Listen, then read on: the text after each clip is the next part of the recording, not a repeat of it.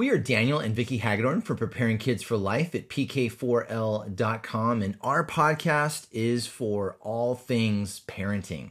This is day 34 of our 365-day journey with you. You know, my wife and I, we are so passionate about helping parents reclaim their rightful place as the number one expert on their own kids. So, our podcast focuses on the time-tested principles that any parent can learn and apply to build an emotionally safe home and to help their children thrive. So we talk about every parent's most basic fears because they used to be our fears too. Things like, I don't have what it takes to be a good parent, or I'm not qualified, or I'm going to mess my kids up. Because, you know, as parents, we'll do anything to help our kids. And since our ceiling is our children's floor, we owe it to them to always be learning and growing. So, for the next 365 days, you have been invited into our experiment. We are committed to walking alongside your journey as your personal outfitters, guides, and allies. Every day, every step of the way. So our podcast, we're gonna actually dig into the second of a three-part conversation, and we're going to continue to explore what it means to be our children's gatekeeper and what that has to do with creating a safe environment they will thrive in. And one of the things we talked about in the previous podcast about all this was just this idea that as parents, it all starts with us. It would be nice if there were some supplement that you could buy on Amazon that would turn you into a good parent. It would be great if our children came with an easy-to-read instruction manual, but none of those things are a reality. So, right. So what we do want to do though is just sort of take the things that we've learned, things that we've researched, experiences we've had, and failures that we've had. You know, it's funny. I used to I taught history for 14 years, high school. And one of the things I would always tell my students about history was, you know, wouldn't you rather learn from someone else's mistake than your own? Yeah. You know, and unfortunately, we tend to learn more from our mistakes, but amen. You know, that's just the way it goes. But our intention behind this and in dealing with this in particular, but really all of the episodes we've done up to this point is really getting you to embrace this idea that you are, in fact, the number one expert on your own children. That you are an expert on your own kids because no one loves them more than you do. Because no one is more committed to your success than you are. And so, because God is all-powerful and could have given them to any parent he wanted, he gave them to you. And so he believes in you. And the question is, do you believe in you? And so that's kind of what to really clear away all the stuff, that's really honestly the core of what we're trying to explore here and deal with. Because, you know, whatever we don't deal with in our own lives, our children deal with, for better or worse.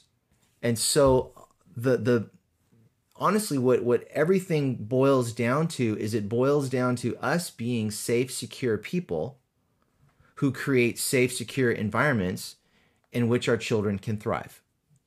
And the only way to become a safe and secure person or parent is to really deal with your stuff, to deal with it and to own it, because you can't change what you don't own. Right. Yeah. And so we're really kind of talking about this process from, and I know it may not always be the easiest way, but frankly, it's the only way. You know, we're not gonna stumble across some secret treasure trove of wisdom that unlocks the secrets of parenting that no one has known up to this point. Right. That's just isn't something that's going to happen. As nice as that may sound, it's going to be us being committed to working on ourselves, being who God really made us to be as men and women, and then who God made us to be as parents. That's what's going to help us prepare our children truly for life as safe, secure individuals who absolutely thrive in this life. So here's our second episode on this topic about safe parents, creating safe environments. And I want to turn this over to my wife. I love the amount of wisdom she brings to this, because she's had such vast experience, right? Looking at the brokenness that, sometimes the negative actually creates the positive, right? You see the brokenness that happens from parenting, and it inspires you to not just learn from that, but also then to want to show other people what they can do to avoid that brokenness, right? And so I just want to kind of turn this over to her expertise. Thank you, honey. Well, we talked in the last podcast about how secure parents create safe environments. And what we're doing in our homes with our kids is we're literally wiring our children's brains for relationships. And we're going to do that. We're wiring them now for how they're going to be in their relationships as they get older and as they get married and become parents. Everything that we do has a generational effect. And we know that even what we've been affected by the generations that have gone before us. Right. And I love how we talk a lot about how we want our floor to be our parents, our kids' ceiling. No, our ceiling is our kids' floor. Yes. And that makes so much sense because we really want them to be able to step from where we've gone and just go way more, way further, way higher, right? Okay. So how do we do this? We ended the podcast last time by saying that inadvertently, quietly, without words, our kids are asking, am I worthy of love? And I think that's humanity's question, really, that we try to find out if we're worthy of love in so many ways. And we know that our relationships, as women, our relationships with our dads really affect the way that we view ourselves and how we search for love out there, and with our moms as well. But these questions are being answered from the moment our children are born, and they're based on their experiences with us as parents. We go into this so much in grief recovery, how we learned how to process through hard things by the home that we grew up in. And how our kids experience the answers form their core beliefs, and the way that they form those is by their experiences. We can say whatever we want. You can even, teach kids that God is good all the time, but their experiences and losses in life, unless we help them process that, they're not really going to believe that or trust that, because it doesn't seem like, well, what God allows bad things to happen. Right. To good people especially, or to anyone. So what their experience is going to speak louder. We know that from our own experiences. When something happens in our life that's sad, that's traumatic, that's hard, our first reaction is going to be how we've been wired. Oh, these things happen all the time. Good things happen for other people, but not for me. Those are all those negative thoughts that we have that kind of run the way that we view life. And it's really important to see how can we heal from those things so that we can give our kids a different experience. I think it ties in a lot to what you share about even the myths of grief. Yeah.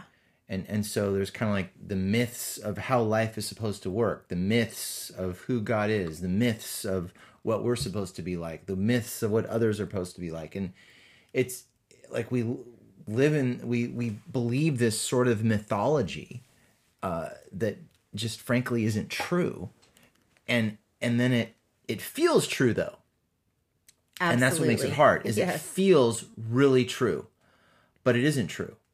And that's where the mindset comes in. I love what you shared about the wiring. I've had an opportunity to work quite a bit with special needs kids, and worked at Brain Balance for a bit as program director there. And I've learned a lot about the brain and how it works. Amazing, like Caroline Leaf has been doing this for 30 years. It's amazing. The science in this, and how brains get wired, and how beliefs get literally hardwired into our brains. And when something is hardwired, I mean, it's really quite unbelievable what we believe, Yeah. And so there's a truth to it because it feels emotionally true, Right. even though it's factually false. And that's a hard thing. That's a hard thing to wrestle with. And that's why I think so much of, what we focus on, so much of what we talk about is really about a mindset. It's Right. not about a 5-step plan to X, Y, or Z. It's mindset, because the mindset is everything. And the mindset is built around our beliefs, and our beliefs come from the hardwiring that we get growing up as a child. You mentioned on the last podcast, 30% of what we believe is true about God, ourselves, other people, how life works, is in place by the time we're 5 years old. Yeah. By the time somebody's graduating from high school, 95% of what they believe about those things is hardwired in, for better or worse. Right. So it's one of those things that it gives, if we realize that, if we understand that, then it gives us the opportunity, the golden opportunity, to deal with our stuff, to step into it, to own it. This is not judgment. This is not shame. This is none of those things. This is just like, this is where I am. Amen. Great. Cool. And God's like, and I love you where you're at. I'm going to help you get to where I made you to be. Right. And that's the rest of the process. And so it's really actually a pretty encouraging, amazing thing to be in. Yeah, and it's interesting because research literally shows that the more a parent coherently understands their own story, the more that they've kind of worked through these things, the more secure they are. And this literally means that as we deal with our own stuff, the more we are wired to display self-control. Yeah. And it's so important that we cannot expect our kids to have self-control if we don't. And I'm talking about, there's many areas, right? But I'm talking about emotional self-control, that we have the ability to respond in ways that are healthy and helpful.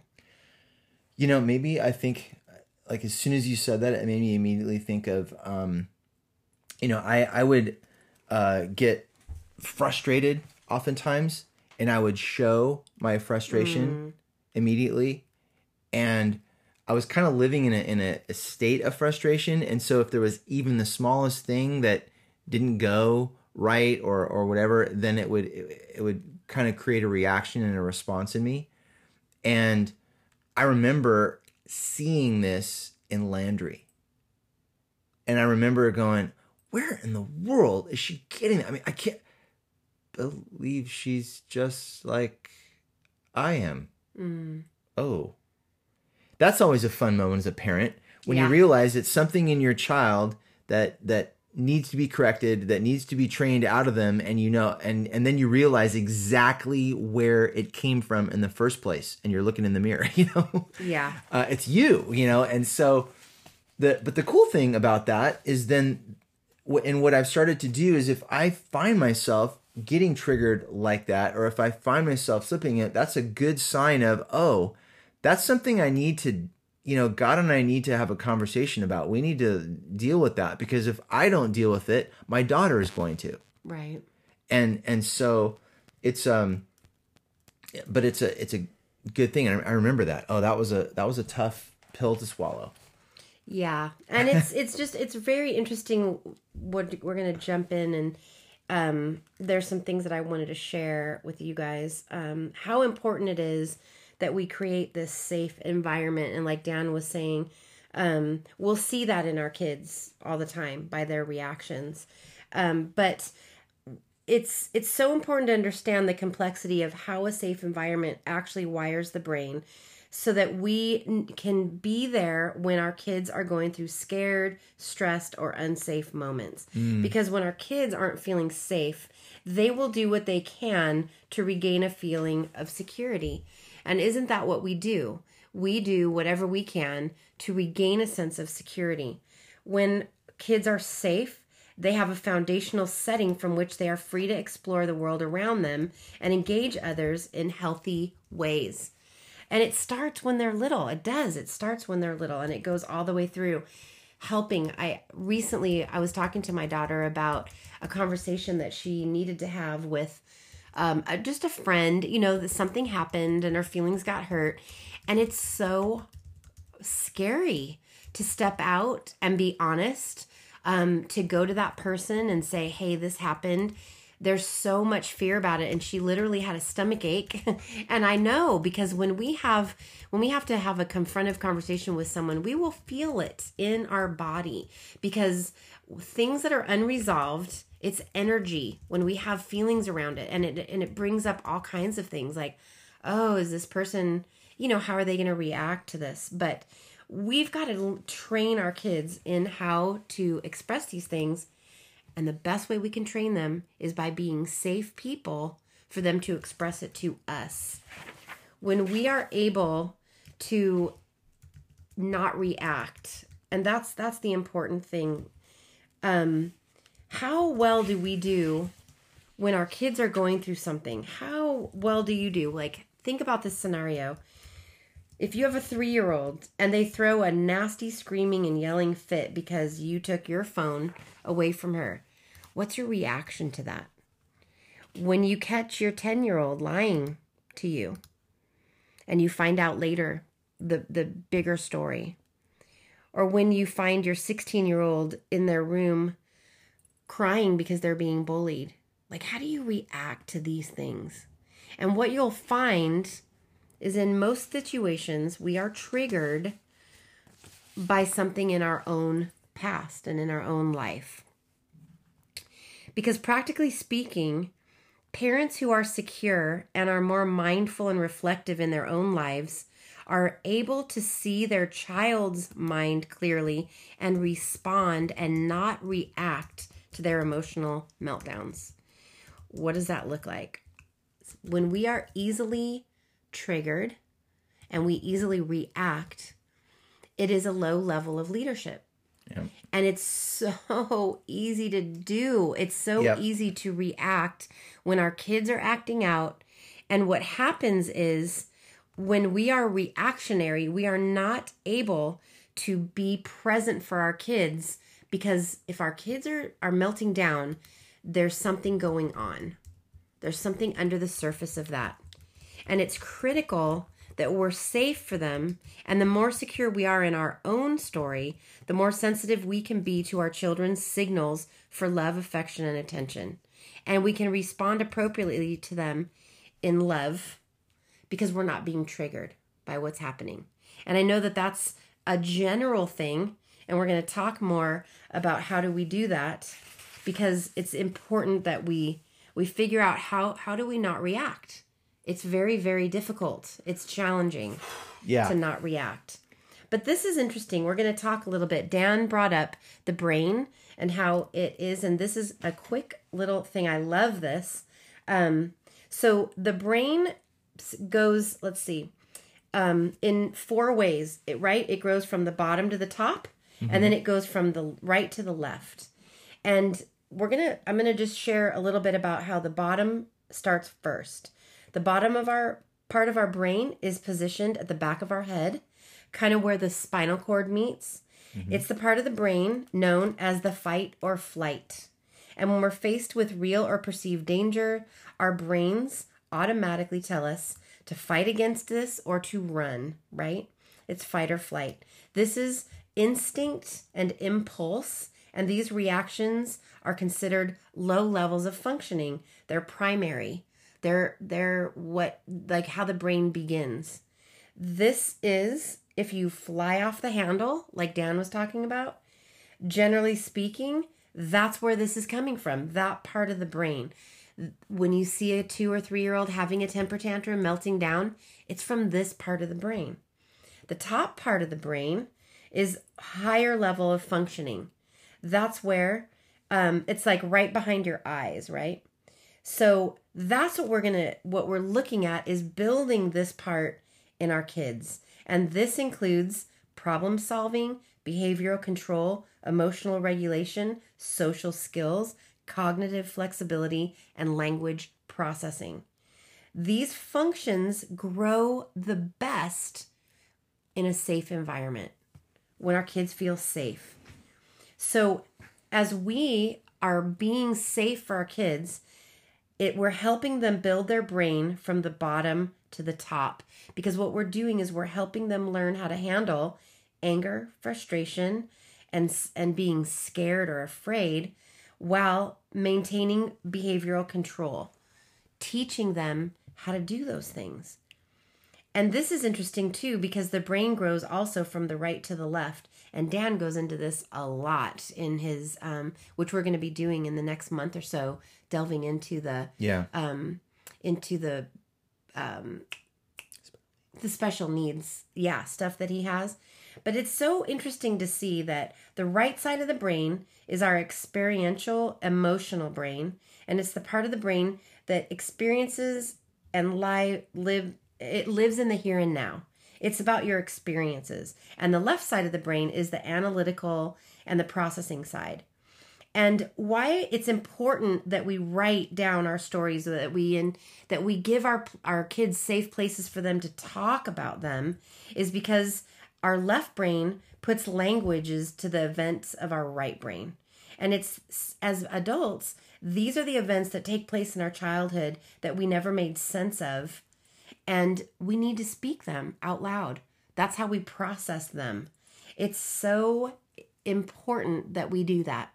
And if you haven't done any kind of work on your childhood, on the way that you were brought up, how you learned how to process through hard things, I really recommend that you do. I recommend that you find, we're in Austin and we do grief recovery classes all the time. Grief recovery, the grief recovery method is, I believe, the best thing out there for helping people, adults, learn how to process through grief and loss. And grief and loss is not just death or divorce. Those two are huge and it's a big part of it, but it's really about processing any kind of loss, disappointment, sadness, everything from being bullied to being abused to being neglected, and trauma of death and loss. And because if you don't know how to process your own, you cannot teach your kids how to process theirs. Yeah, it's like if you never took a math class, you're not going to be able to teach your kids trigonometry, you know? Yeah. And so I think that like what you're sharing, I think is so key because, you know, so often we just go with what we know, because what else do we know but what we know, right? So if we haven't gone through the process like grief recovery, like, you know, we've shared before many times on our podcast, the level of insecurity, the level of doubt, the level of fear, the level of anxiety that we had about being parents. You know, we looked at our own childhoods and we recognized that, yes, our parents did the best they could with what they knew, but they also left a lot of damage behind. And so we don't know what, you know, really awesome parenting looks like from them.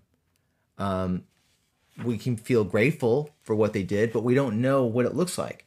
And so then you're bringing that into this situation, and then now you're confronted with, wow, I have this totally innocent, pure human being that we've brought into the world, and how are we going to help them become everything God intended them to be? And it's a pretty daunting question. And as we've gone through this process, we figured out, wow, we have to deal with ourselves. The only answer is dealing with ourselves and letting God heal those spaces so that we can step in, be present, be engaged, and help our daughter discover and live out her own story, right? So that's why this process is so key with grief recovery and doing that. And I could not agree more with my wife about this. That has been the process that really helped me, I believe, step into the man God meant me to be, to step into the husband God meant me to be, to step into the father God meant me to be. Because without this process of healing those wounds and getting past that, I would just be repeating the mistakes that I'd already learned. I'd be in default mode instead of intentional mode. Right. And you know, God only knows where my daughter would be at this point. Yeah, and I think that kind of to end this one, I wanted to end with this for you to think about. essentially the sign of a healthy brain, a healthy mind, right? A sound mind, which I love. 2 Peter 1:7 says, God did not give us a spirit of timidity, but a spirit of power, of love, and of a sound mind. Some versions say self-control. But a sign of a sound mind is when we're able to verbalize what we're feeling and why we're feeling that way in a given situation. Now that seems simple, but it is not. I know that for me, for most of my life, growing up in a codependent home, I was so well trained to respond to how I thought people wanted me to be, what I thought they wanted me to say, all of those things. And I remember early on, Dan would ask me, well, how do you feel about that? And it would take me a couple days to just even connect to what I was truly feeling about something. And think of this, a sign of a healthy mind is when we're able to verbalize what we're feeling and why we're feeling that way in any given situation. So let me ask you this. We talked about some scenarios a few minutes ago of different things our kids go through. When our kids come to us, when your kids come to you with a situation and maybe they're crying, maybe you think in your heart they're overreacting because they're acting differently than you. Are you a safe place for them to process that? Are you teaching them that they can connect to what they're feeling and why? Are they able to share with you what they're feeling without you telling them that they shouldn't be feeling it, that they need to go to their room if they're going to cry, that they need to pull themselves together? Or can you go alongside them and give them a safe place to process? Ask them open-ended questions to help them to connect to that. You're training them to be able to connect to their feelings. And if you know what I mean by when someone asks you what you're feeling and you're not able to connect to that right away, it was trained into you. You weren't given a safe place to process. It's so important at the end of the day that we give ourselves, whether it's at the dinner table, whether it's as you're laying them down and saying goodnight, allow them to express what happened in their day. Talk about their favorite moments, their not so favorite moments. Asking them, processing that with them. This is how you develop protection and safety in your home, is that your kids know that they can come to you and express whatever they're feeling, happy, sad, good or bad, and that they're going to be heard without judgment, but they're going to be guided, right? They're going to be guided into how to process. It's so, so important. And I thought that would be a good thing to end this podcast on. We're going to dig in a little more in the next podcast, but clearly there's a lot to this topic. Yes. But I just a lot more wanted than three, really. And I just wanted to leave it on that to think about when you're feeling stuff, can you connect to it right away? Does it take you hours or maybe even days to go, wow, I wish I would have said this? Because that's what we're trying to change and help our kids to learn how to do, to learn how to process.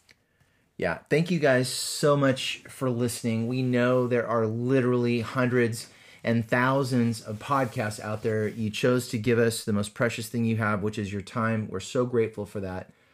Definitely check out our website, pk4l.com, for more resources. And please click on the link in the show description if you haven't already, and download your free ebook, Building an Emotionally Safe Home, as our gift to you. Remember, we are with you every day, every step of the way. Till tomorrow, have a great day.